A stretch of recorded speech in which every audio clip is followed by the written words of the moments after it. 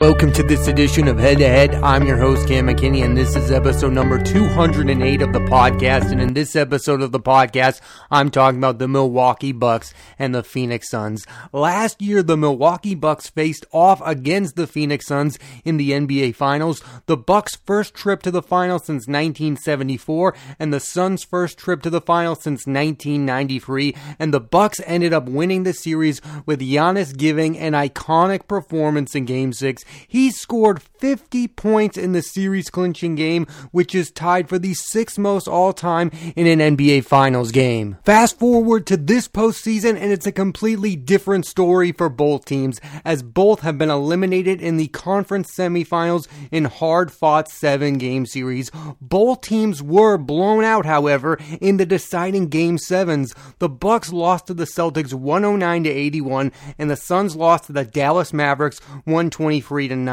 The Bucks and Suns lost by a combined 61 points in their Game 7 matchups. That's something no one could have predicted going into this postseason, that both teams' seasons would end in heartbreaking fashion. I mean, these are the type of losses that make you wonder if these teams were legitimate title-contending teams in the first place.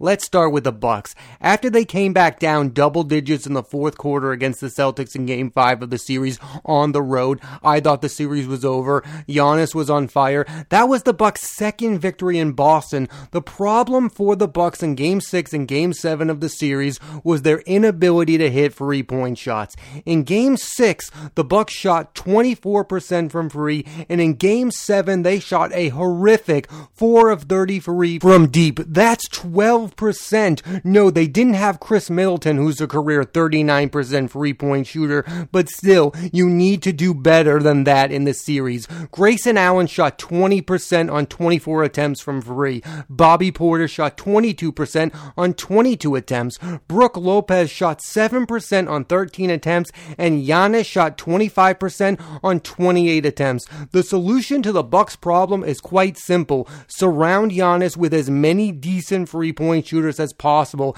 That's what the Magic did when they had Dwight Howard. They had Rashard Lewis, JJ Redick, and Hedo Turkoglu. The Miami Heat with LeBron had Mike Miller, Ray Allen, Shane Battier. Surround your good young stars with great shooters. You have Middleton to go along with Jrue Holiday and Pat Connaughton. The Bucks don't need to become the Warriors and rely on threes. What they need is the threat of the three to be there each and every game to make Giannis's life easier. Also, what the Bucks need is a decent backup point guard, because George Hill ain't it. The Celtics had Derek White and Payne Pritchard, two decent enough backup point guards, while the Bucks had zero. So when Holiday struggled, they had nowhere else to go. While watching the series, every commentator was saying that the Milwaukee Bucks will give up the three-point shot, and I was saying to myself, that's crazy. If you can't hit the three-point shot, then you can't give up threes. So the whole Milwaukee Bucks idea that they can give up three-pointers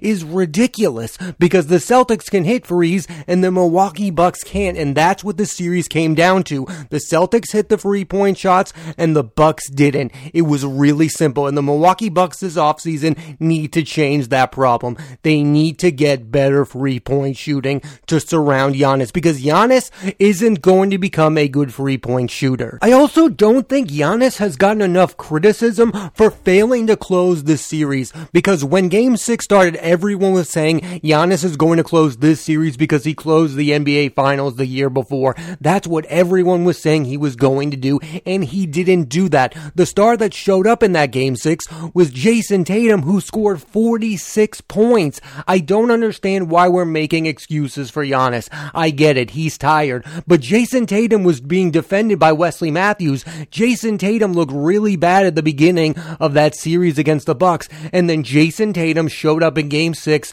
and scored 46 points. He showed up when it mattered most. Giannis had an incredible series against the Boston Celtics, but he failed to close out the series, and I think he needs to get the blame for that. Because if he won that Game 6 or Game 7, guess who was going to get all of the credit? Giannis Antetokounmpo. So if you're going to give him all the credit, I think you need to give him most of the blame. He did not close out that series. And this goes back to a much bigger problem. Is Giannis Antetokounmpo really a closer, in that he's a guy you want to go to in the fourth quarter to close out games because, as we all know, last postseason, that was Chris Middleton. He became their closer in the fourth quarter because Giannis does have problems. He really can't shoot the basketball effectively, and Chris Middleton can. As a fan of the NBA, I'm sick of calling people who are losing postseason series the best player in the NBA. Like right as they lose. It happened with Durant and the Nets.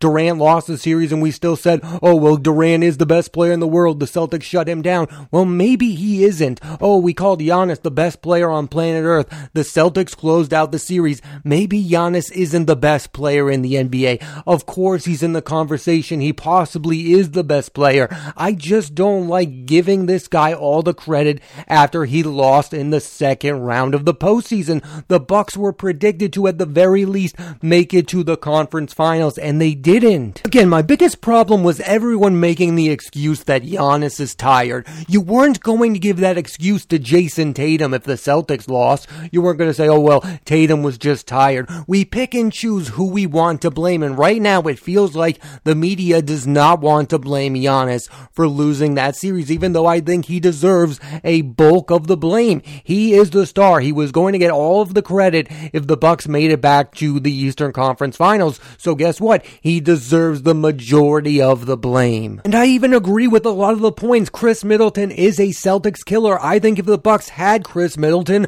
the Bucks would have won this series. Still, if after I watched Game 5, I said to myself, there's no way the Boston Celtics are winning this series. And they came back and won the series. And I think that's on Giannis. It's also on Budenholzer. It's on a lot of the Milwaukee Bucks players. You cannot let a team come back from that, especially a loss like that. The Celtics were up 14 in the fourth quarter. How do you win that game and then not win the series? I don't think the Bucks are getting enough blame for losing that series. Losing Middleton is a big loss, and I didn't expect the Bucks to win the NBA Finals. I never expected the Bucks to win the NBA Finals, but after that Game 5, I expected them to close out this series, and they didn't. So they deserve a huge amount of blame for that. The Celtics deserve a ton of credit. Jason Tatum scored 46 points in that Game 6. Grant Williams had a massive Game 7 because the Bucks allowed him to be wide open for all of those shots. Again, that strategy, looking back on it, was so stupid. You can't give up threes if you can't make them. The real strategy should have been take away the 3-point shots because the Celtics could not compete with the Bucks at the rim. Jason Tatum is not going to score at the rim against Giannis and Brook Lopez. They should have defended the free way better than they did. Again, I kept hearing that, oh, the Bucks love to give up the 3-point shots. Why is that? If you can't make the threes, then you can't give up the threes. The math is simple on that one. Threes beat twos, and that's what happened in that series. The Celtics kept taking threes, and the Bucks kept missing. I might be being harsh on Giannis Antetokounmpo, but I didn't expect Grayson Allen to have a very good series against the Boston Celtics. I didn't expect Bobby Portis to show up against the Boston Celtics, and I didn't expect Brook Lopez to show up against the Boston Celtics in Game 6 and Game 7. What I expected were massive games from Giannis Antetokounmpo, and for the most part, we didn't get that. And I also don't want to hear the Celtics were shutting him down. I mean, he was scoring 40 points at will earlier in the series. Giannis did not play his best games at the end of the series, and that's on Giannis because everyone predicted that's when he was going to show up, and he didn't. And I'm not stupid. I know why he's getting a pass, because they won the NBA Finals a year before, and he's the face of the franchise, and it's a smaller market team, but there were expectations of this Bucks team, and those expectations were not met. And when they're not met, I'm going to blame the star player. I'm putting the majority of that blame on Giannis. The same way I would have if Jason Tatum and the Celtics lost, but they came back to win the series, and the Bucks lost. Let's turn to the Phoenix Suns, where the biggest talking point has been Chris Paul, who had a rough end to the series against Dallas. For the series, Paul averaged 13 points and under 6 assists per game. This is a guy who led the entire NBA in assists with just under 11 per game. It's the 5th time in Paul's career he has led the league in assists. The Mavs had a brilliant strategy. They knew that if they took Paul out of the series, the Suns would collapse. And that's exactly what happened. Paul had 22 turnovers in the series, and in the final 5 games of the series, Paul averaged over 3.5 turnovers a game. In his career, Paul averages 2.4,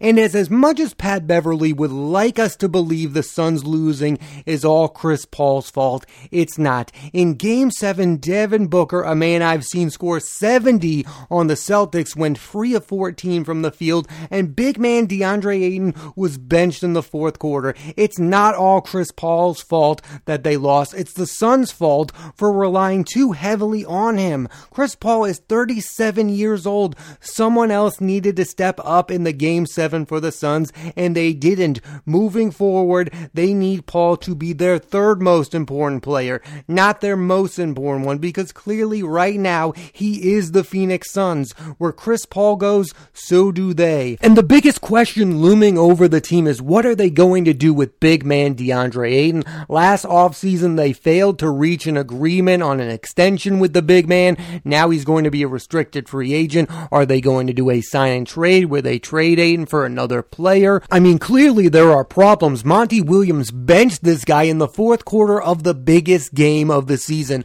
So again, let's not call this all Chris Paul's fault. I mean, Chris Paul is such an easy target because of his past playoff failures. I mean, he blew, 2-3-1 series leads when he was a member of the Clippers. Let's not all pretend like the Suns would have gone to the NBA Finals last season without Chris Paul. His star teammates needed to bail him out, and they didn't. In fact, they didn't even show up. Devin Booker, one of the best three-point shooters in the league, 3 of 14 in Game 7. DeAndre Ayton benched during Game 7. I think the main reason Chris Paul is getting the bulk of the blame is because there are some people who love to call him the greatest point guard of all time, and I don't think he is that. I think he's the best pure point guard of his era. I mean, let's be honest. I think one of the things we all love about Chris Paul is he's one of the last old school point guards. He is a pass first point guard. He's not looking to score 27 points a game.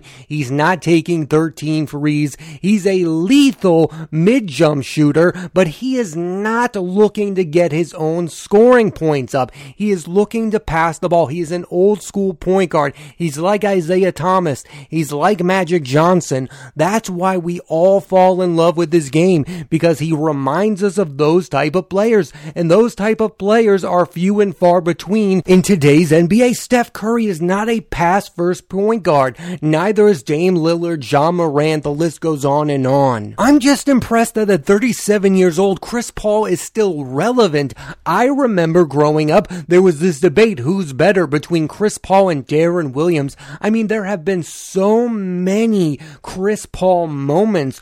Chris Paul was once upstaged by the Warriors. I mean, the Clippers were supposed to be that next it team, and then Steph Curry comes in and blows them out, and then he goes to Houston, and again, it's the Warriors who get in the way. And then he gets shipped to OKC, where the rest of the world seemingly forgets who Chris Paul is, and then he gets a third chance with the Phoenix Suns to try and win the NBA Finals, and last year at 35 years old, he gets all the way to the NBA Finals. There have been a few times in his career where I thought the Chris Paul story was over, and the fact that it keeps going is super impressive. Look at it this way. Allen Iverson was basically out of the NBA at the age Chris Paul was last year when he got to his first ever NBA Finals. So yes, did Chris Paul have a brutal end to the series against the Dallas Mavericks? Absolutely. But Chris Paul, the fact that he is still relevant at this stage of his career is significant. And absolutely, I would love to see Chris Paul end his career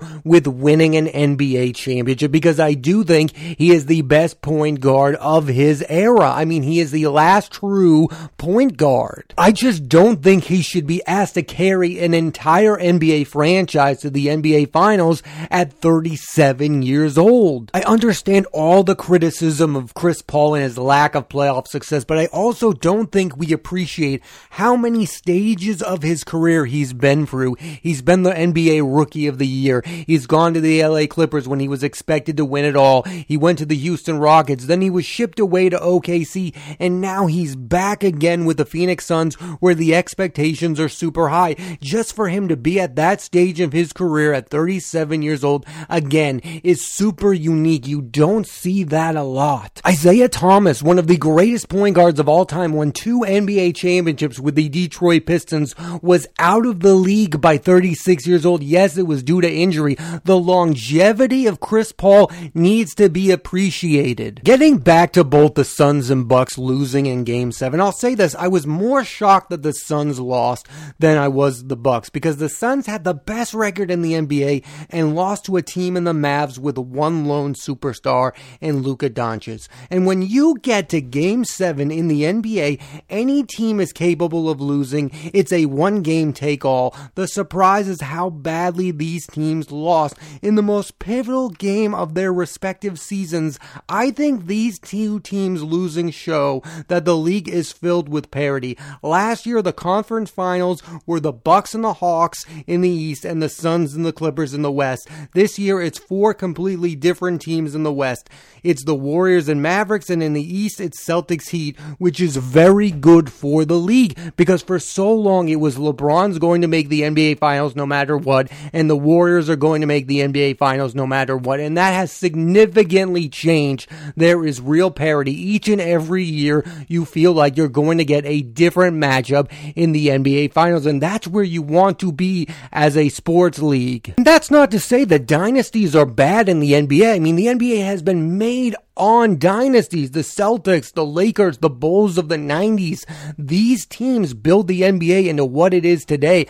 I just love the parity I'm seeing in today's NBA. Because for a while it looked like we were in the super team era where all of these players were going to team up and go to these bigger markets, and that has not been the case these last few years. Giannis has stayed in Milwaukee. Luka is doing his thing in Dallas. There are stars across every team. The Minnesota Timberwolves made the postseason. They had a star in Karl Anthony Towns. There are really good players on smaller market teams. Ja Morant on the Grizzlies. I mean, the list goes on and on. There are stars on every team. And the team that tried to create a super team, the Brooklyn Nets, lost in the first round. They were swept by the Boston Celtics. I would rather an NBA where we have 8 really good teams than one super dominant one. I think it's way better if there's 8 teams with a chance to win the NBA Finals than if there's only one team with a chance to win the NBA Finals, because then we're all invested. Fans of all 4 teams remaining think they have a chance to win it all. I'm a Celtics fan. I think the Celtics have a really good chance to win,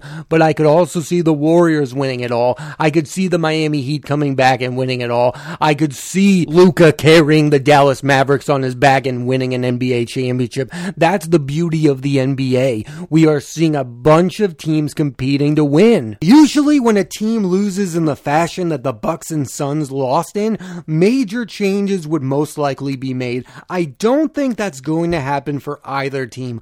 Both teams are going to keep their head coaches, Monty Williams for the Suns and Mike Budenholzer for the Bucks, and they're going to keep their general managers and most likely their core roster. These teams did just make the finals last year. I don't think either team should overreact and make drastic changes. The Suns are not going to move on from Chris Paul. I think Chris Paul is part of the solution, not the problem. They just have to decide what they're going to do with DeAndre Ayton. I personally would keep Ayton. I think he's a very good modern big man. As for the Bucks, again, surround Giannis with as many good 3-point shooters as humanly possible, because you cannot go 4 of 33 in a Game 7 of the postseason ever again, and they really do need to get a backup point guard. Again, the Celtics had 2 better backup point guards than they had, because the Bucks had 0 decent backup point guards. George Hill was a very good NBA player.